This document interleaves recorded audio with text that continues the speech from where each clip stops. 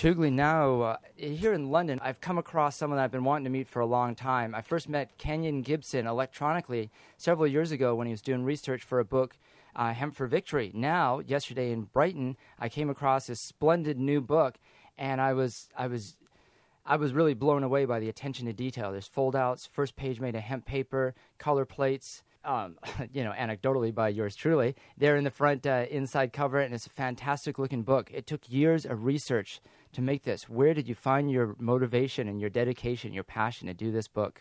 My first exposure to hemp was from Mina Haggard. She's my sister. And she thought hemp was this wonderful plant that could save the world, and I was a little skeptical.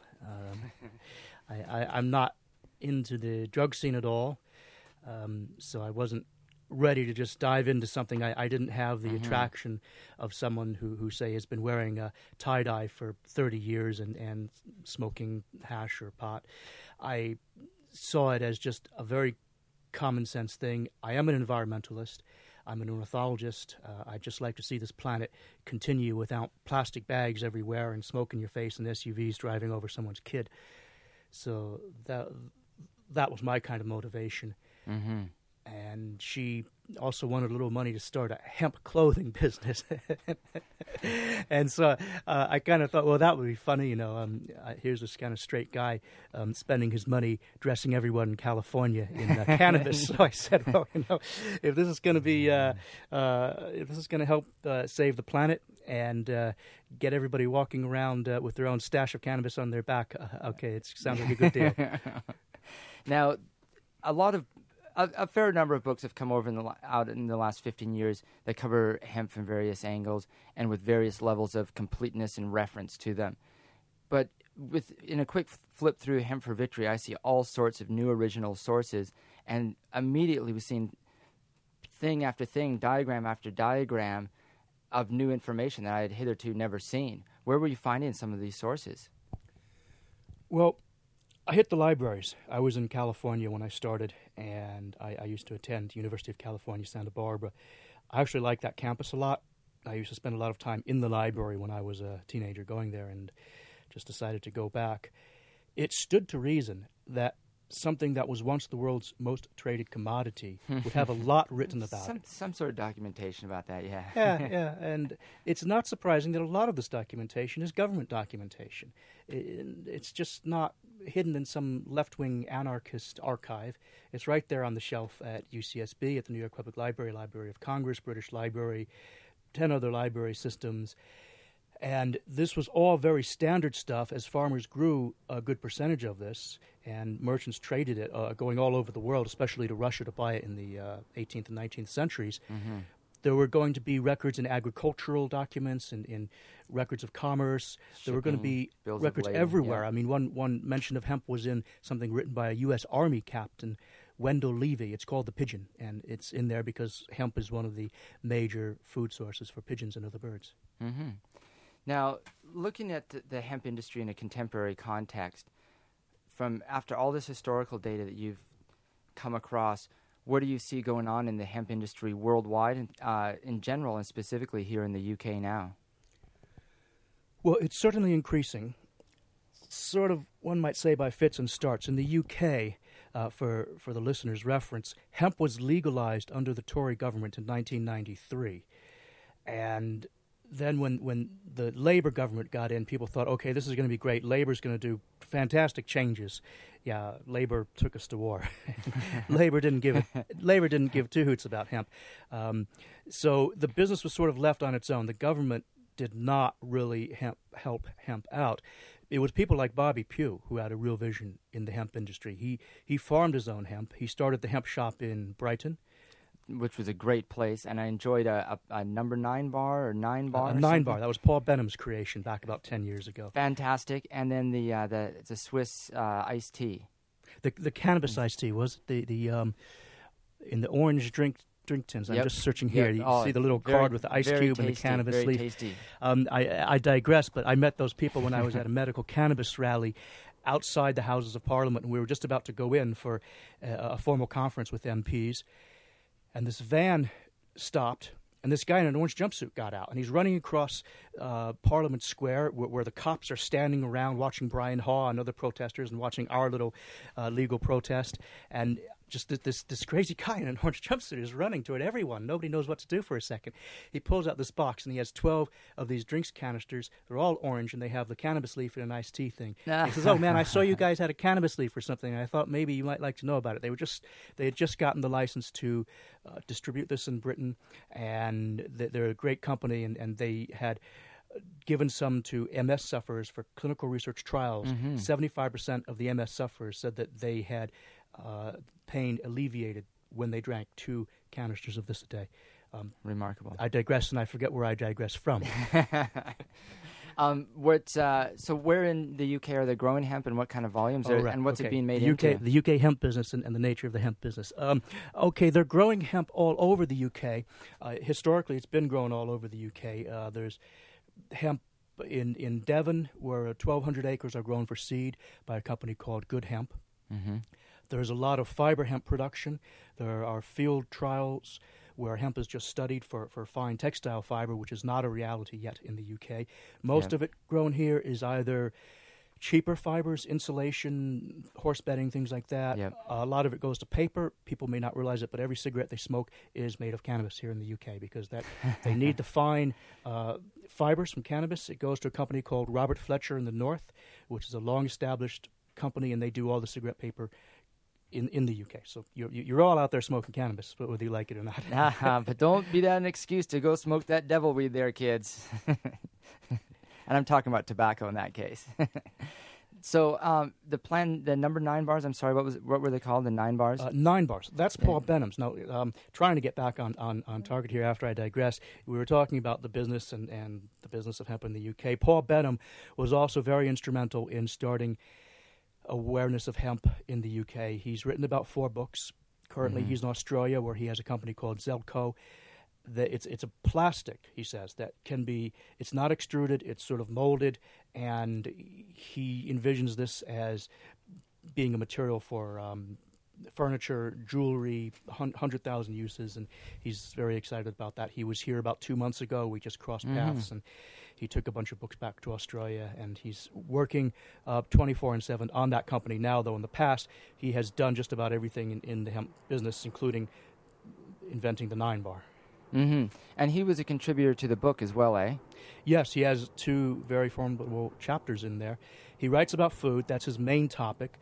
And he writes the chapter called 25,000 Other Uses, in which he goes into hemp versus petroleum and hemp plastics and all these other things that we see hemp being used for.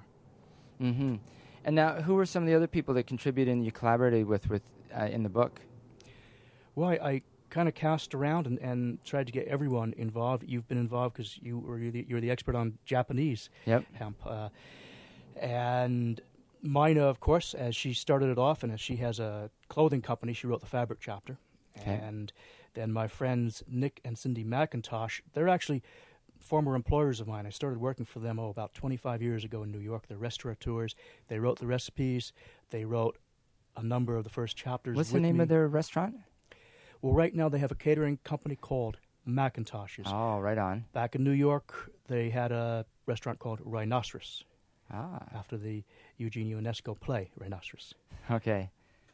They're a theatrical family. The theater runs in their blood. Right on. So they actually came along and produced the book. They started the publishing company. And when I ran out of Dosh writing all this stuff and going all around the world looking for rare books, they came along and helped me out at the crucial moment. And they wanted to see this thing finished, so they got it finished. Now, was that research the source of the articles that you've done for the Journal of International Hemp Association? Yes. What were the articles that you did for the JIHA, the journal? Well, I kind of write the business section.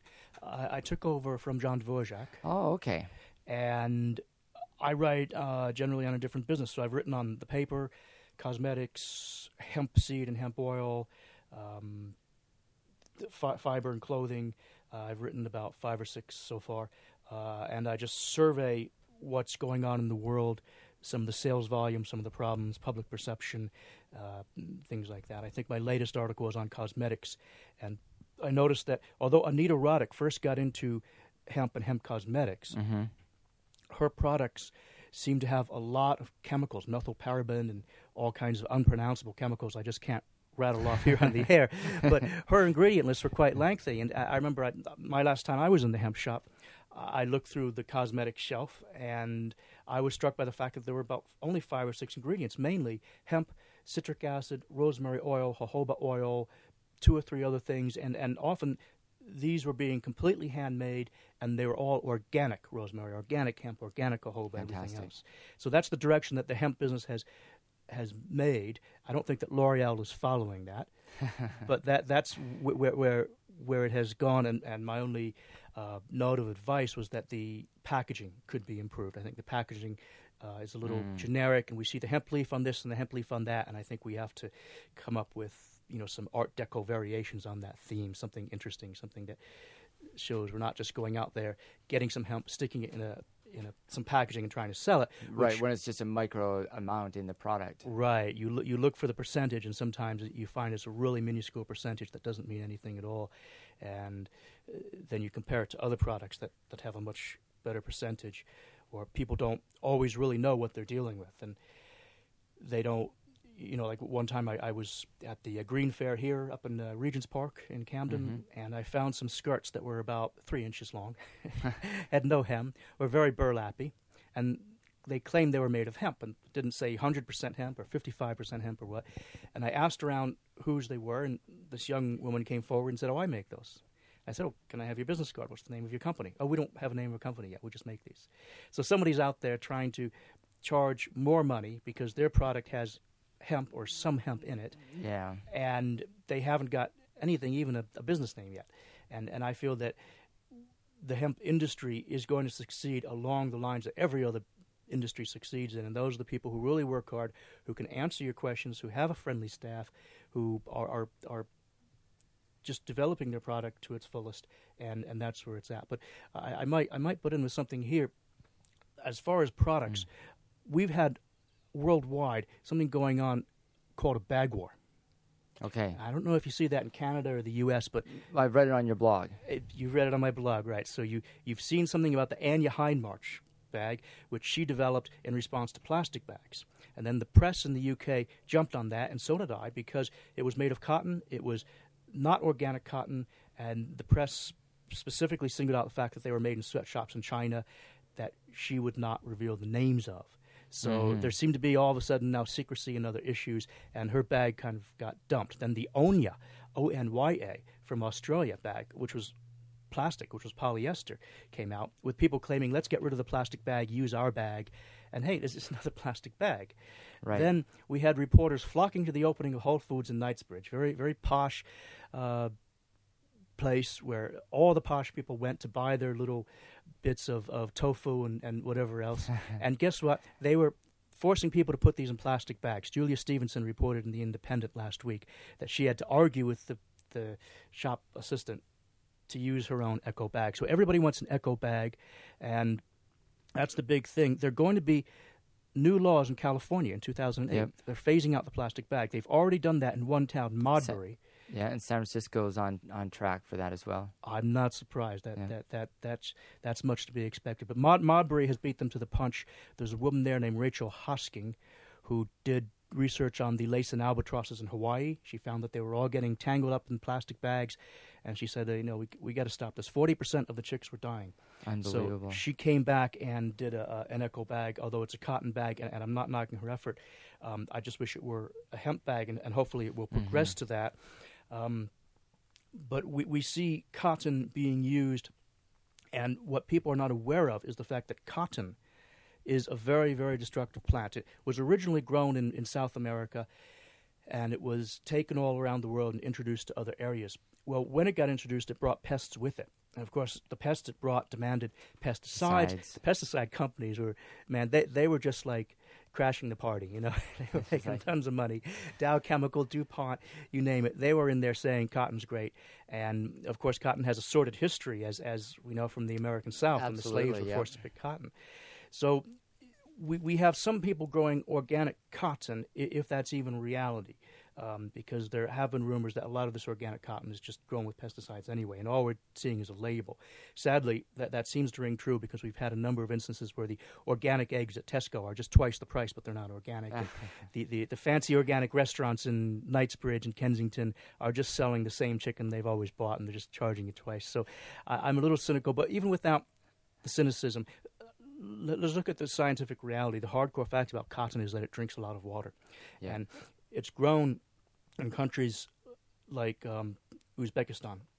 And there it is drinking the Aral Sea. It has depleted the water for farmland, for irrigation. The farmers are out of work. Everybody's getting chemical poisoning.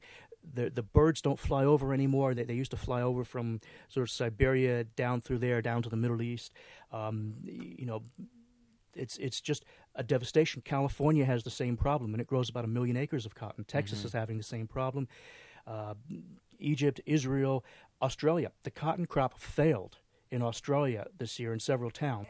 A journalist/politician in Australia wrote a story about this and said farmers should not grow anything else other than cotton. They shouldn't be out there growing vegetables which are going to rot, and they shouldn't grow hemp. Well, I mean, if you're a farmer and somebody tells you in this dry, arid land you're not supposed to grow vegetables, you're not supposed to grow hemp, you're supposed to grow cotton, where are you going to get the water from? I mean, you just hope there's enough global warming that maybe those ice caps melt and come your way or something. So I'm blowing the whistle on cotton, and I have to blow the whistle on cotton. We actually use more and more, and it's terrible to see organic people going for cotton. Man, use hemp and get behind the hemp lobby, because you're really going to do something effective with hemp. Now, with hemp fiber, 10 years ago when I made the Hemp and Road film, people were getting their hemp fiber from Poland, from China, from Thailand, from Russia, and there was a dream that fiber would start to be grown in Canada and processed in the U.S. With the problems with the border and the attitude of the United States, the export wasn't really possible, and Canada's hemp market, after an initial hiccup, has sort of gone after seed and making hemp foods and hemp oils for food and even beverages have become quite an industry, but the fiber industry hasn't developed, and I haven't really seen any other countries really step up fiber-wise. Is anyone else making fiber? No, they're not. China and Romania are really the only two countries making it. However, the UK has stepped up, at least not the government, not officially, but a non-governmental agency called Bioregional has stepped up to the plate. And they did field trials on 3 or more varieties, including chameleon. They did a lot. They published a lot of reports on it. They didn't actually produce much fiber. I believe they only produced one jacket that was worn by Catherine Hamnet, and she wouldn't get involved, and that kind of was a disappointment a few years ago. Last year, I went out to the field myself in Rochford, Essex. I saw the 3 varieties. I watched them being harvested, and they were trying a number of new techniques, pioneering things, but to be honest, I don't think they had read as much material as they needed to read on it, and they were jumping in without a lot of knowledge. I mean, they were brave to do this, and they wanted to accomplish something, but ultimately they haven't accomplished what they needed to do. Was the stem, which Dave is looking at over here. I have a little stem there. Yep. You peel off those outer fibers, which are peeling off from it as we look at it, and those are your fibers. But you have to soak them. It's called maceration or retting. You soak them, and 2 substances in particular, pectin and lignin, or pectins and lignins more correctly, come off, and you're left with something called cellulose. Yep. And cellulose is a generic name for many types of polymers that are basically multiple sucrose molecules. It's a carbohydrate, and it's the basis of almost everything we do, because cellulose is wood, cellulose is newspaper, cellulose is clothing. Absolutely. It becomes plastic. So you're dealing with this very basic thing that is the most common compound in nature, and you have to separate it from some other compounds that are sticky and want to adhere to that. And that's a fine art. It's been tried over the years, and there's cold water retting, snow retting, steam retting, hot water retting, then there's acid put in the bath, there's alkaline, there's acid and alkaline, there's soap, there's rinsing. And so people have come to the conclusion that if you have the right temperature and the right time and just the right pH of the water, you're going to get a certain quality fiber. And then, of course, it depends on how you grew it and how even the growing climate was. That's why the Italians in the Piedmonte region of Italy had the best, because they had this even Mediterranean climate, even growing cycle, even fiber. And the UK is not really the country to make the most even fiber. Now, even if the UK were, and it was produced here, there's the problem of the processing machinery, which Canada shares as well. Every Western developed nation has gone into, say, cotton production or wool production, and they've calibrated all their machinery to this. So even if they had separated this fiber perfectly, they'd have a lot of fiber. What happened the last time was a woman and her husband, Thompson was their last name. They grew it here. They couldn't have it processed here. They shipped it to Romania. It was processed in Romania. It was sent back. And so some of that stock still exists somewhere. I haven't actually seen it, but I understand it's a little rough. So, yes, the UK has stepped up to the plate. Bioregional has done a lot of work. Canada has tried a lot of work. And I believe, Dave, that your countrymen are trying both enzyme retting and maybe fungus retting. Yep, I definitely know about the enzymatic retting process. It's a company from Vancouver that are doing. They're somewhere out in the prairie, Alberta, Saskatchewan, Manitoba, trying. I think their plan is, and they're a publicly traded company, so they don't release all the details. But they're going from a seed to T-shirt operation. They want to do that all in one place, where they want to grow the hemp. They want to ret it using this enzymatic process, spin it, turn into shirts, drop ship it around the world from there. So if that could happen, that's a fantastic case study of kind of the entrepreneurial blueprint, really, to start a new company, because there's so many different byproducts of this plant. I mean, once you pull off the fibers and the cellulose, you can hardly call that a byproduct, because it's every bit as valuable. And there's also the soft fibers within the plant, and depending on the kind of plant, there's so many different options of what you can make. Where if you had $100,000 to throw into a hemp business industry, where would you look to put it, generally speaking? Well, you've just about that's just about what I put into Minoware. That's functioning now and doesn't need. By the way, the Minoware shirt you're wearing is looking very sharp. Well, thank you. That was designed by Diane Reifer, who used to work for Mina and also used to work for Larry at Hemp Traders. It's her design. It's a limited edition shirt, and I know that one of the few other people wearing the shirt is Woody Harrelson. Oh, very good. So, I like the shirt. I only wear it maybe once or twice a year when there's an occasion. Yeah, and Woody actually wrote the foreword for Hemp for Victory as well, and I've had the chance to meet him a few times, and he's obviously been a tremendous supporter and really been a public face on a lot of these raising awareness, because a lot of people do have that cynical chuckle and sort of discount hemp as, oh, they're still talking about that. So a face like him and a name like that really helps sort of break down a few doors, eh? Yes, it really does. And the thing about Woody is he's not one of these one-shot people who's sitting there with their agent saying, hey, what do I do? I'm not in any magazines this month. Oh, I know what you do. You go out there and talk about the green stuff, man. You get one of those Eco-plastic bags. Yeah. And we'll set up a photo op. It'll be great. Yeah. I'll call my people. We'll do lunch. No, Woody's genuine. I mean, he spends his time. He absolutely. spends his money. His wife has a website called voiceyourself.com. Together, they're really behind this. And I think actually Woody has probably lost some valuable contracts in Hollywood because of this. Mm-hmm. Some of the studios may see him as a liability, and he may not be making as much money as he would have. He certainly has not made his money on hemp. I mean, he's the guy on Cheers, and I think that was well before he became aware of hemp, and he was well on the way to fame and fortune before he got involved with hemp. And of course, sometimes people expect actors in real life to be their character, and it's certainly not the case. Woody's an extremely thoughtful, really composed, and really mellow individual I've found in my dealings with him, too. And he really does care deeply about this stuff and really does put it on the line, so props to him. Right, I found the same thing. I enjoyed talking with him very much here. But of course, to be an actor, you can't just be some rowdy fool. I mean, when you get out on stage and maybe play that rowdy fool, that's because you've memorized thousands of lines and gotten the part just right and done all the things you have to be. And then you're backstage and you're this maybe very humble persona who's never had any trouble in your life, and people just can't believe that you're the mass psycho murderer they just saw on stage. So where's your $100,000 going besides Minoware? Oh, well, I've invested a little bit into Ecofibers in Australia, which is doing some of the same stuff they're doing in Canada.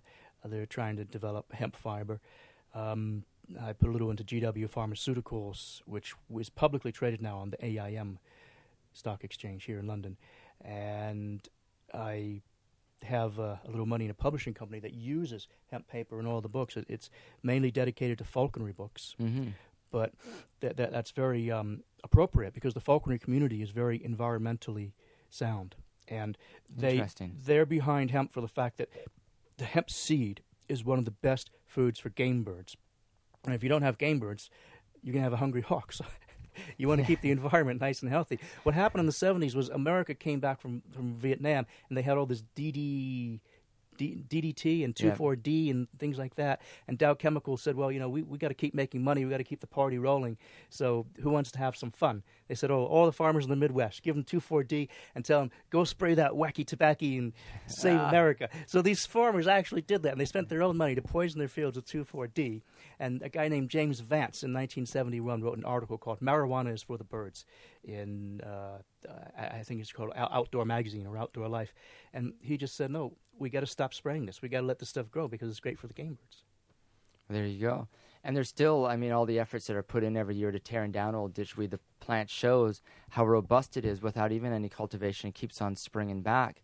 So what's it going to take in your eyes for this thing to go to the next level from where it's at now? Well, it needs to have some public awareness.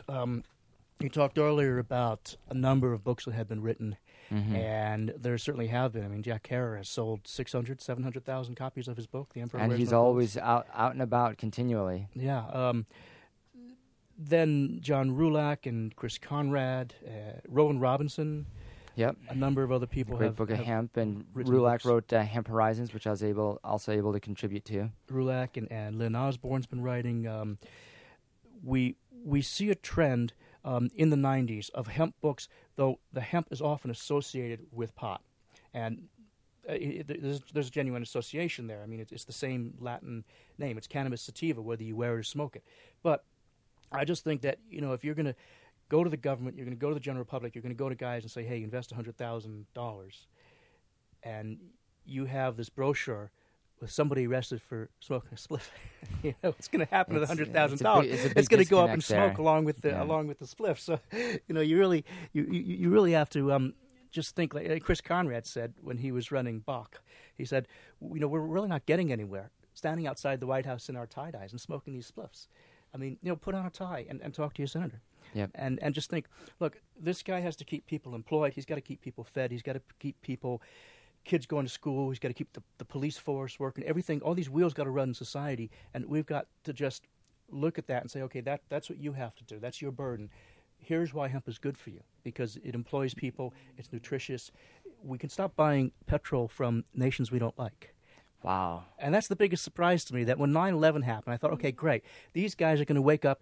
They're going to be outside their petrol stations saying we want ethanol. Now, the truckers were. Right. Willie Nelson was. Absolutely doing a great job. And he's back on tour coming to Vancouver, so I hope to see him later this month, too. Oh, cool. Coming across in his biodiesel bus, and he's doing the ethanol cellulostatic conversion. Is he involved with that? I can't say for certain. I get sketchy articles in The Independent, which sort of, they mention a few facts, but some of the reporters don't quite go into such detail, and they use the word biofuel comprehensively, not differentiating between biodiesel and bioethanol. Which are two radically different processes. Radically different. One is oily and has a low viscosity. One is an alcohol and therefore doesn't freeze at 32 degrees or 0 degrees Celsius.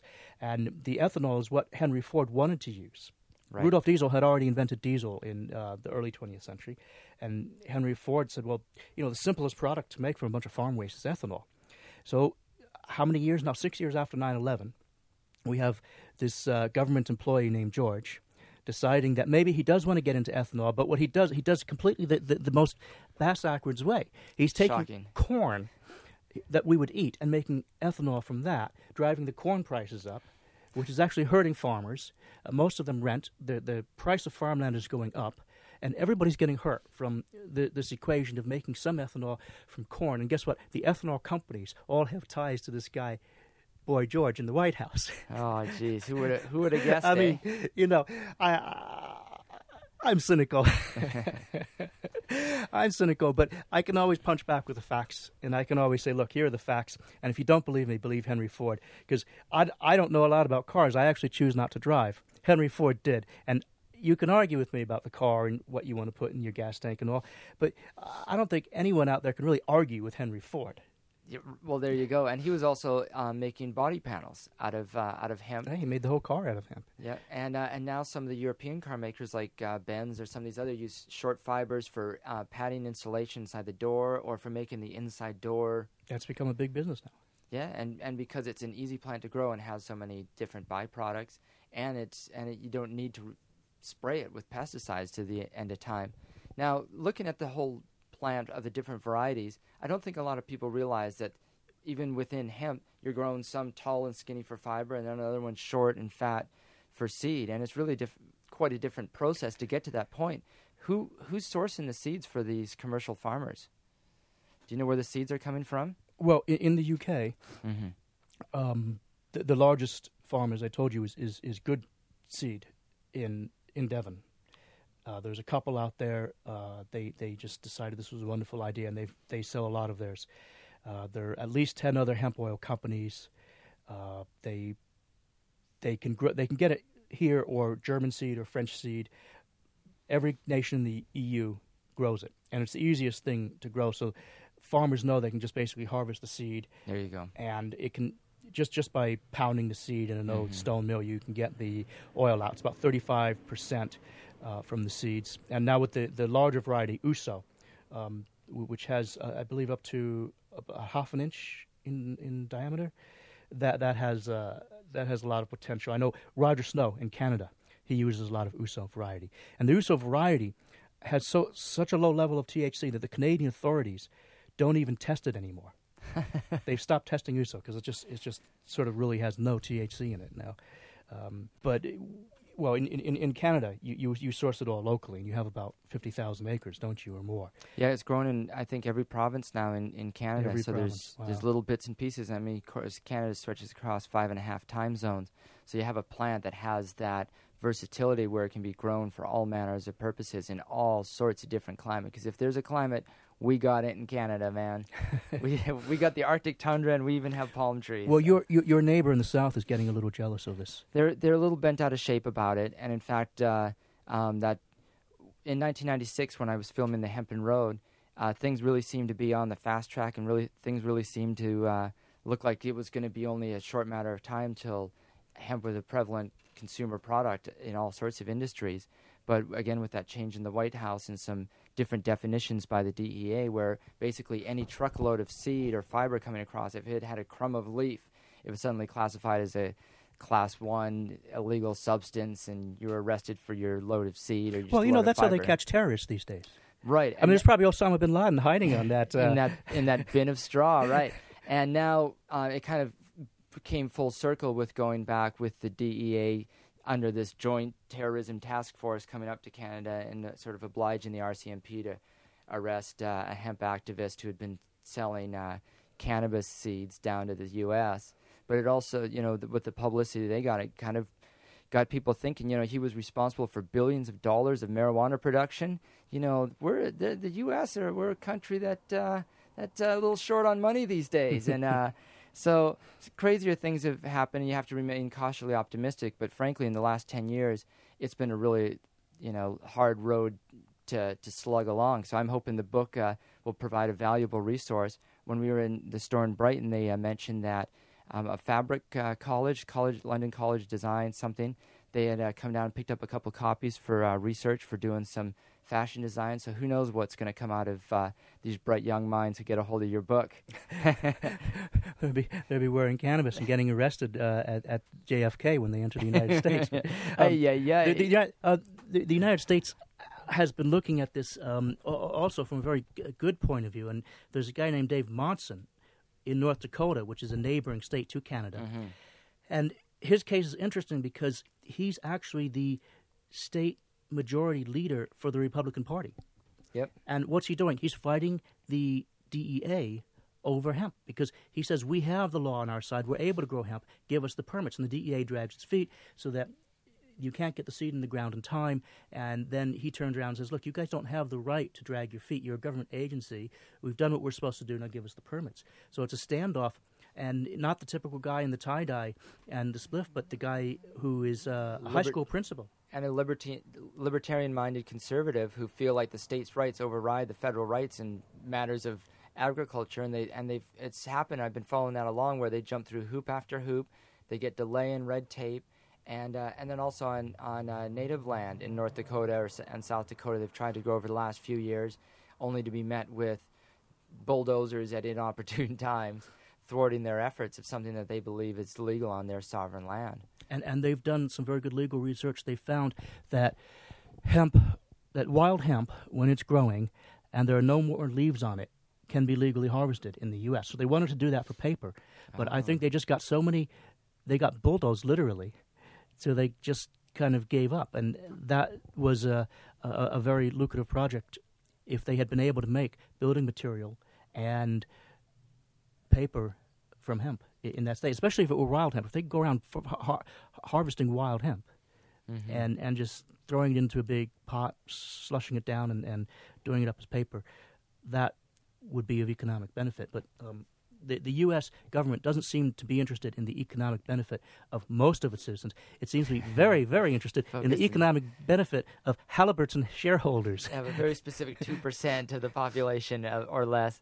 And that's what's holding the business back. And I've been wondering about that. Kind of looking at this 10 years ago, saying, well, if we could get people like Dave Monson in the Republican Party, and the Republican senator in North Carolina who wants to grow hemp, and a number of other Republicans who want to grow hemp, like Sam Clauser in California, this could go forward. But it doesn't matter. Even if you happen to be Republican, red, white, and blue, go to church, eat apple pie, and have a wife and 3 kids, or 2.4 kids, or however many you're supposed to have, they're not going to grow hemp there as long as these people can force you to use other products, can force you to buy petrol, can mess around with some ill-fated ethanol scheme that goes so bad that the public thinks that ethanol is a bad idea. Right. Even though race cars use it. That's right. That's how you appeal to the NASCAR people. Tell them that's what the race cars are using, ethanol. Yeah, ethanol is a great substance, and it's simple because ethanol derived from cellulose, which is only carbon, hydrogen, and oxygen, is also only carbon, hydrogen, and oxygen. And so you don't have the sulfur, you don't have the phosphorus, you don't have these elements and these compounds that are so polluting. For instance, water is a byproduct of burning ethanol. It's not. I think that's a risk we can take. Yeah. Now, in British Columbia, in my home province, we're a tremendous producer of wood pulp, and it was on blockades on the west coast of Vancouver Island for an area called the Clayoquot Sound that really first led me to hemp as an activist and as a researcher, thinking that all this is getting made into toilet paper and newspaper and junk mail. There's got to be a better thing that we can just throw in the pot and spit paper out the other side. At the time, there was a few paper producers in Canada, but most of the paper that was hemp was imported from Europe and other places. And now I see less hemp paper probably now in Canada than I did 10 years ago. But you're publishing books, you're putting hemp paper in books. Where's that coming from? Okay, what I did was I got in touch with John Hansen here, and he's a leading figure in the hemp and the environmental movement here. He's quite an elderly man, lives down in Lyme Regis, Dorset, and he was making hemp paper. He knew Zach and Teddy Goldsmith of The Ecologist, and he said to them, why don't you do The Ecologist on hemp paper? And they said, well, it would cost too much. And he said, well, I can do it for a penny an A4 sheet or something like that. And they said, if you can do it at that cost, we'll use some. He did it, and they used some. That was, I think, the mid-'90s. So I got a hold of him in the late 90s, and I saw his paper, and I said, John, I like your paper, but it's a little brown. I want to print on it. I want an off-white, John. And he said, well, if you pay for the batch, we can cut back on the iron oxide, which is how we got it brown. It's a natural substance. It's just rust. Right. So I said, okay, hold back the iron oxide, man. Let's make it a little lighter shade. So I bought 3 tons. It cost about $10,000, and I still have a good amount of that left. But I've used some for my own publishing. I've sold some to people who are interested. The Hedonist Press uses some. Indymedia use some for their flyers. A number of people and groups have use some of the paper and been knocking on my door to get some of the paper. So I'm glad I did that. I had a feeling it wasn't going to be easily accessible. And at the time, the big hope was Neusiedler. Now, I lived in Chiswick then, and Neusiedler had their UK headquarters in Hammersmith, which is right next door. I called them up and said, "You do hemp paper?" They said, "Yeah, sure, we'll send you a sample." So 10 minutes later, Bicycle Messenger is knocking on my door with a ream of their hemp paper. Love the service. Lovely, lovely stuff, and really nice cream tone to it, so it was just great for printing. And then I called back and said, "Yeah, you want to sell me a ton of this?" And they said, "Oh, no, we've been bought out. American Paper bought us out, and they're not going to do hemp paper anymore." So I was very disappointed. And holding that last bit of stash of Neusiedler, there are a number of other people who made some. John Stahl up in Scotland, he made a speckled paper, which is gray and interesting, but then he went into wallpapers with a number of pastel shades and doesn't make printing paper anymore. Curious. Geymund in Germany is probably the largest producer of hemp paper in the world, with 30, 60, 100% hemp papers in a number of weights and colors, and they've probably taken over the hemp paper market. There are a number of companies in the U.S. and Canada, are there not, Dave? Like I said, it seems to be less than there was 10 years ago, really. So again, you have to remain cautiously optimistic, but 10 years ago there was hemp stores in every town and people selling paper and people selling clothes. And frankly now it's, where there's a huge resurgence now on the West Coast, it's been really a tough decade for the hemp movement in general. So it's been a tough decade economically for everyone, unless you own shares in Halliburton, of course. Fortunately, I sold just before. Free ad on the air here for Halliburton. Sold on September 10th. What was I thinking?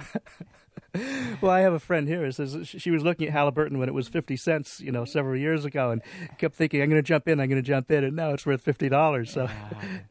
Yeah. I think of that horrible karma, though. Well, look, we can do two things here. We can promote hemp and we can promote Halliburton. How about that for a radio show? The great dichotomy of interest. But seriously, the Halliburton people are sucking a lot of money out of the economy. And I like the stories, though. It's great comic relief when you read a Halliburton story. Like the latest was $20 billion is missing from the Iraq fund. What happened was they said they put $100 bills in sacks and gave them to Iraqis, but they didn't bother to get any receipts. Oh, well, why would you ever get a receipt? It's just taxpayer money in cash given to an anonymous person who are just wonderful people that you're going over there to liberate. And meanwhile, when any visitor comes in via plane now to the U.S., depending on your passport, you're gotten through a various assortment tests from all 10 fingertips, retina scans, and a complete talking to. Let's just say that.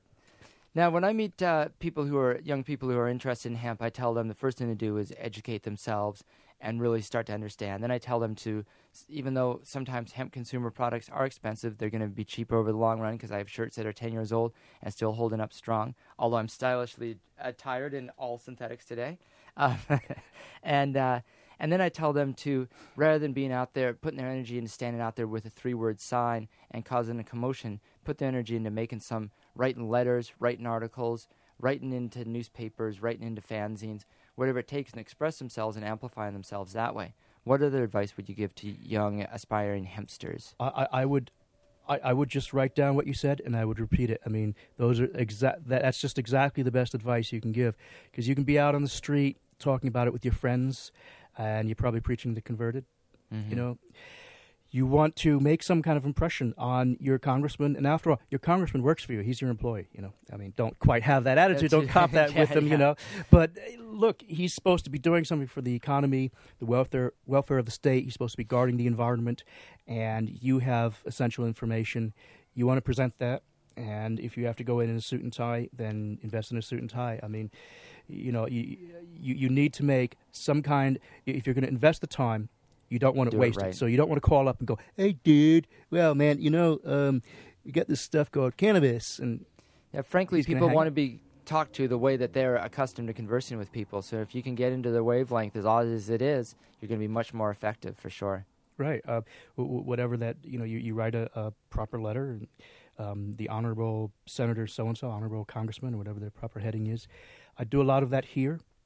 Even though I'm not born here, I just write letters on hemp paper to a number of the MPs. I look at who is the environment minister, that's David Miliband, and the 4 junior ministers in DEFRA, the Department of the Environment, Food and Rural Affairs. So I make them aware of it, not that they're too pleased to be aware of it. And a lot of people will give you that. A lot of congressmen, a lot of senators in the United States are probably going to slam the door in your face, no matter how nice a suit you're wearing and how well you wrote that letter. You've got to expect that. But you're going to get those people who really do come on board. And here it was Baroness Jenny Tung, and I was very surprised.